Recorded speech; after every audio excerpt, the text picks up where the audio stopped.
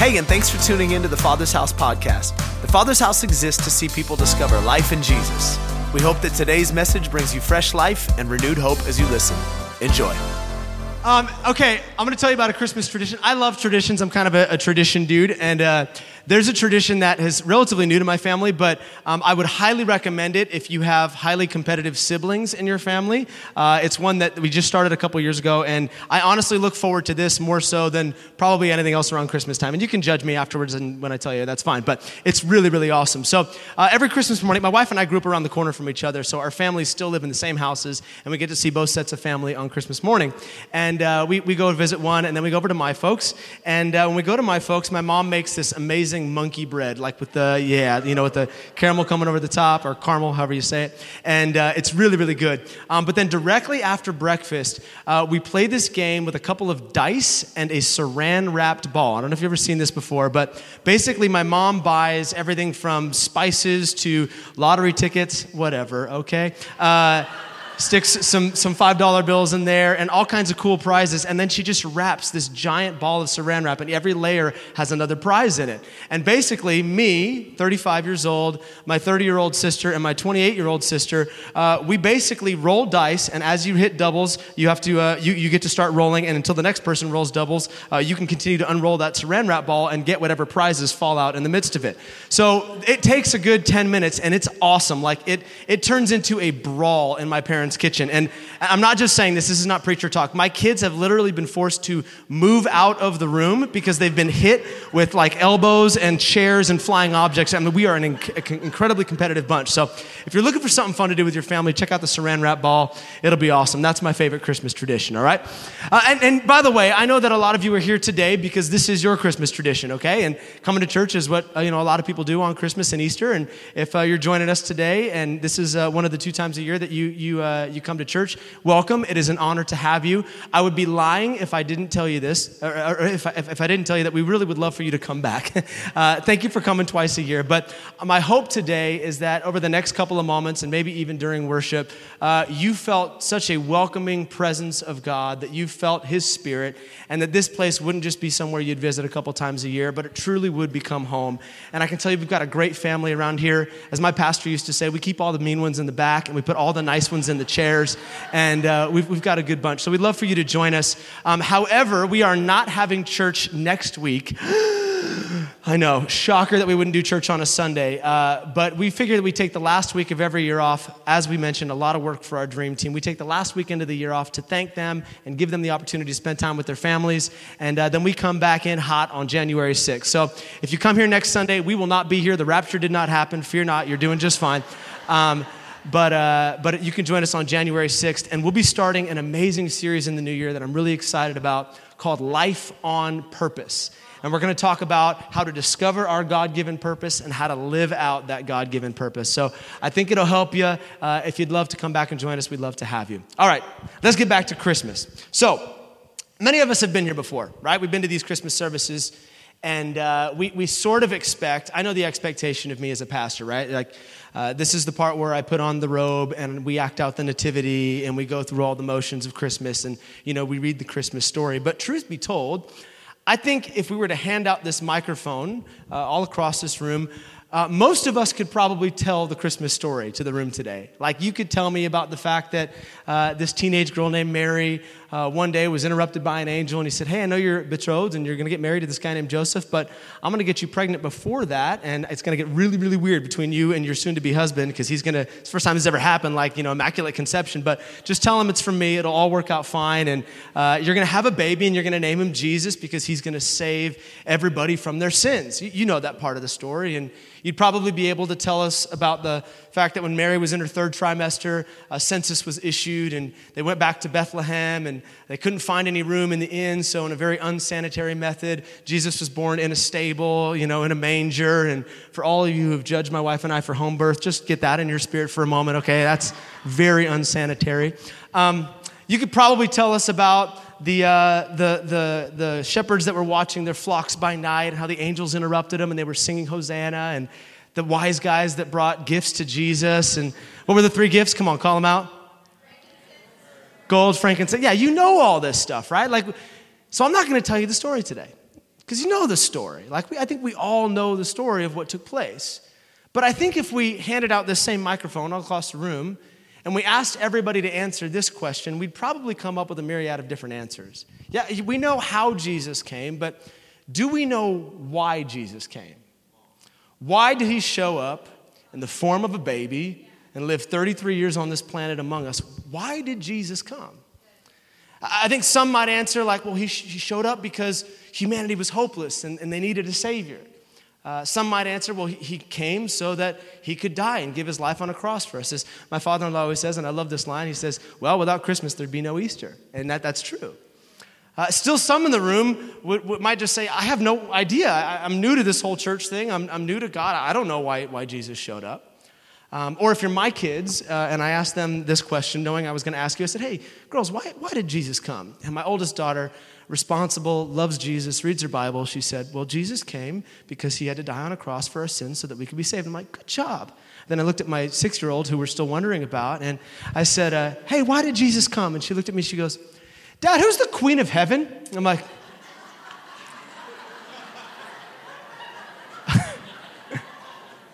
are you looking for a job? What's the deal? So pray for her. But why did Jesus come?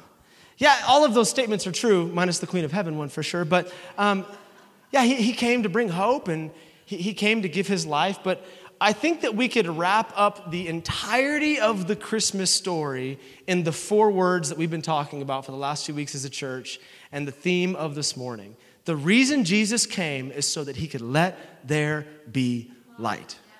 It was all about light entering the world. Those 4 words sum up the entire Christmas story. In fact, I think that those 4 words don't just sum up the Christmas story, they sum up the entirety of the Bible. Yes, there is a major theme of love, and yes, it's all about Jesus and it points to Jesus, but the overarching theme of the Bible is this: there was a dark world and light came in the form of God, and he brought light to everything that was dark before any of us even showed up in this place. It's all about light entering darkness. We've been talking about this for the last few weeks as a church, and how the first time something is mentioned in the Bible, it's significant and it sets precedent and pattern for the remainder of Scripture. And if you go all the way back to the beginning of the Bible and you look at the first thing that God said over creation, it said that the earth was formless and it was void and deep darkness covered the waters. But when God looked into darkness, here's what he said. He said, "Let there be light." When he sees darkness, when he sees a void, when he sees empty space, not just in the form of an earth that hasn't been created yet, but in the lives of humanity, when he sees darkness, his declaration over darkness is, "Let there be light." And in the beginning, as he said it, light showed up out of nowhere. Stars and the sun and the moon, and then he created the heavens and the earth, and he created the mountains and the oceans and the rivers and all the life that exists therein. And then on the 6th day, he created us. He created humanity, and he said, "I'm going to breathe into them, and I'm going to give them life and form them out of the dust of the ground." And again, a story that many of us are familiar with.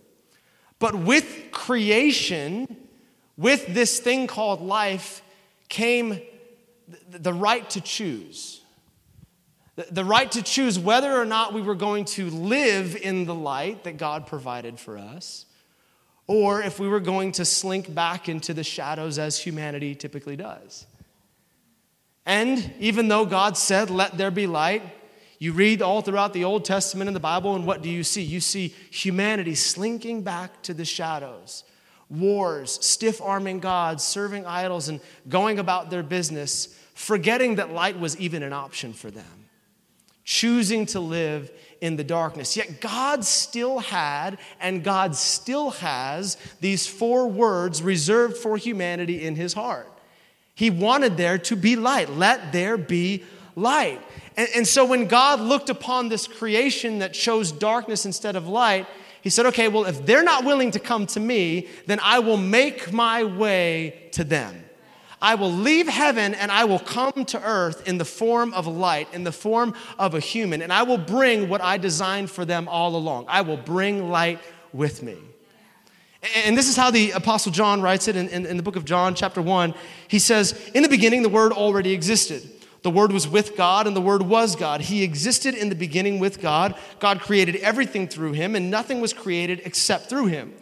The Word gave life to everything that was created, and his life brought light to everyone.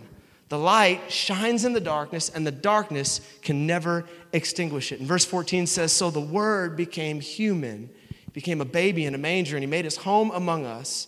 He was full of unfailing love and faithfulness, and we have seen his glory, the glory of the Father's one and only Son. That, my friends, is the Christmas story. That Jesus, God himself in human flesh, left heaven and came to earth and became light for humanity. This is more than just a baby in a manger. This is more than just some traditions that we celebrate. This is the entrance of light itself into darkness, saying you do not have to live in the shadows any longer. If you refuse to come to me, then guess what? I love you so much that I will come to you and I will interrupt whatever darkness you find yourself in. That is the true meaning of Christmas. And this is where, honestly, humanity should have celebrated, right? Like light left heaven and it came to earth, and this is like where everybody's supposed to go, woo!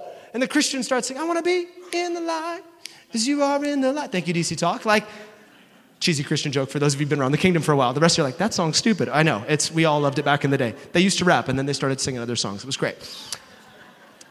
But like, this is where humanity's supposed to celebrate. Like, Jesus is here, and everything should have been made okay. But as it does, history repeated itself. And Jesus himself says, just a few verses later in John chapter 3, verse 19, God's light, it came into the world, but people loved the darkness more than the light. What a sad statement. People loved the darkness more than the light. Honestly, not a sad, just a sad statement, but kind of an absurd statement. Like if light was laying out in front of us, if God himself was standing here, how would we choose darkness over light? That seems like an absolutely ridiculous choice. Why would anybody love the darkness? Like, I don't know about you, and we've turned the lights on and off enough here today, so I won't do this, but I don't like the darkness. Like, I'm a grown man, and I'm still afraid of the dark. Let's, like, if I'm being honest, okay? Like, have you ever had that moment, even as an adult, where it's pitch black outside and your garbage can is overflowing in the house and you have to make a decision. Am I going to face what's outside and take this trash out, or I'm going to just keep this till the morning? And you're laughing because you've done this before, okay? And what do you do when your spouse or your parents, they say to you, hey, you got to take out the trash? I don't care that it's 8 o'clock and it's pitch black outside. What do? You grab the garbage can or the garbage bag and you walk out the front door and you suddenly just start to... Suddenly you're like you're an Olympian and you're running back and forth to just empty the trash can. Like, I live in a house that's next to an alleyway, and I feel like I have to say goodbye to my family every time I take out the trash, right? I'm like, okay, so I don't see you guys, I love you, and it's dark outside. Or have you ever been camping in the middle of the night and you have to go to the bathroom and you know that every serial killer on the planet is waiting behind those trees? You're like, this is it, this is how I go. Like, it's been real. Nobody likes the dark, right? Or how many parents are in the room? Any parents? Good, okay, put your hands down. If you've ever had this moment as a parent, it's absolutely terrifying. Middle of the night, pitch black in your room, and your little child decides to make their way into your bedroom, and you didn't hear them get out of bed, and then they grab your leg, or they tap you, and you immediately shoot out of bed like, what? True story. Sorry, babe, I'm putting you on blast here. My wife and I, a couple years ago, we were watching the movie Planet of the Apes, and apparently she's terrified of monkeys. I don't know. But we go to bed that night, and as we're in bed, my oldest daughter comes into the room in the middle of the night, and none of us heard her come in, and she grabs my wife's leg in the middle of the night, and Robin shoots up out of bed, and this is what comes out of her mouth. She's like, "Hey, it's a monkey!" That's... My daughter started screaming. It was awesome. I'm literally in bed just laughing. The darkness does that to you, right? The darkness breeds fear. It makes you anxious. Something about the darkness that makes you assume the worst instead of hope for the best and draw wrong conclusions and see life incorrectly. Like, that's what living in the darkness does to us. So if that's what darkness does, then why on earth would Jesus say people loved the darkness more than the light? They loved confusion more than clarity. They loved sickness more than healing. They loved fear more than peace. Like, how would humanity love those things? That makes no sense to me. But if you dive into this scripture a little bit further and you look at the definition of this word love, when Jesus said they love the darkness, it actually carries with it a meaning that I think many of us might be able to say, oh, I understand now. It doesn't mean necessarily to have an affection for, but it means to be familiar with, to accept as reality, to tolerate. Humanity didn't love the darkness, but they accepted it. They were familiar with it. They tolerated darkness in their life. And while I don't think anybody in this room would say, I love being afraid, I love fear, I love anxiety, I love confusion, none of us love those things. I think many of us here today would say, I'm familiar with those feelings. I'm familiar with what it means to be depressed, to be anxious, to be concerned, to be confused, to have no clarity about the future. Especially this season. I was getting text message after text message last night from people who were telling me about kids or family members that just yesterday were in such deep depression, no less than 3 text messages, such deep depression yesterday in this season that they had thoughts of taking their own life. It's darkness, it's confusion. It's the ploy of the enemy to keep you wrapped up in that stuff so that you cannot see the light. Yeah, we're all intimately familiar with that. But the beauty is we don't have to be. You can actually face all of those things that bring confusion, that bring fear, and yet still have peace, and still have clarity, and still have some illumination through Jesus. I've told our church this many times before, but my wife and I, we used to oversee a ministry at our church called Life Change. And Life Change was a 3-day event where we would take people, we called it your hurts, hang-ups, and habits from the past. And we would take 3 days and we would teach on subjects like identity and forgiveness and sexuality and the cross and all this stuff. And we would talk to people who have been living a certain way for a really long period of time. And for the first time in life, they would discover that there was freedom from their anxiety and they could forgive those that had hurt them, and there was a new identity available to them in Jesus. And it never ceased to amaze me that these people in their 50s, 60s, and 70s who'd been carrying stuff for years, decades, for the first time you could see almost like their eyes open up and they discovered, oh my gosh, I don't have to live that way any longer. This pattern doesn't have to define my life. My past does not have to be my future. That freedom is available to me. Well, ultimately, listen, that is what the Christmas story is about. That is why Jesus came to the planet to say, hey, although you might be living in darkness, it is not a mandate for you. It is an option, and you, in fact, do have an option to live in the light if you so choose. It's available to you. We don't have to live in darkness. Jesus said it like this in John chapter 8. He said, wait for it, there it is, I am the light of the world. If you follow me, you won't have to walk in darkness. You can, but you don't have to, because you will have the light that leads to life. You will have the light that leads to life. There is a light that leads to life. Life in the Greek, it's this word zoe, and it means fullness. It means joy. It means blessing. It's the kind of life that every single person in this room desperately longs for. A life of fulfillment, a life of purpose. It's not a life that's necessarily void of pain, but it's a life that brings purpose to your pain. It's not a life that is void of hardship, but it's a life where God promises to be with you as your very present help, even in times of need. It's a life where Emmanuel, the very name of God that he gave himself, that means God with us, promises to walk through every sickness and every chapter and every problem, on every mountaintop and in every valley. He promises to be with you. That's the kind of life that's available to us. And he said there's something that leads to that kind of life. It's a light.